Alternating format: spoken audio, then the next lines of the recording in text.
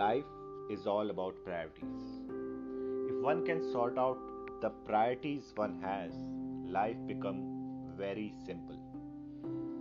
People generally live in misconception that they don't have time for things, but in reality, it's all about priorities. For example, we keep telling ourselves that we don't have time to exercise, but that's not entirely true. Or we say we can't meet someone because we are too busy, but that is just a lie we keep telling ourselves. In reality, it's all about priorities.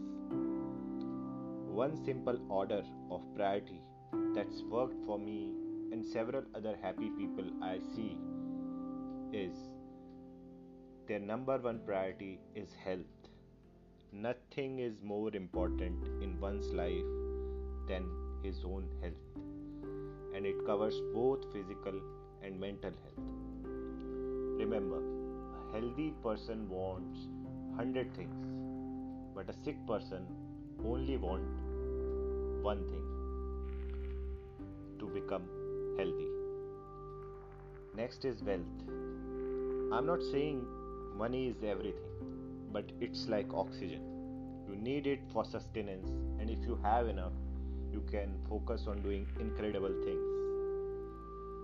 But we don't just live to breathe oxygen. Similarly, wealth is not the end point, it's a means to achieve something you desire.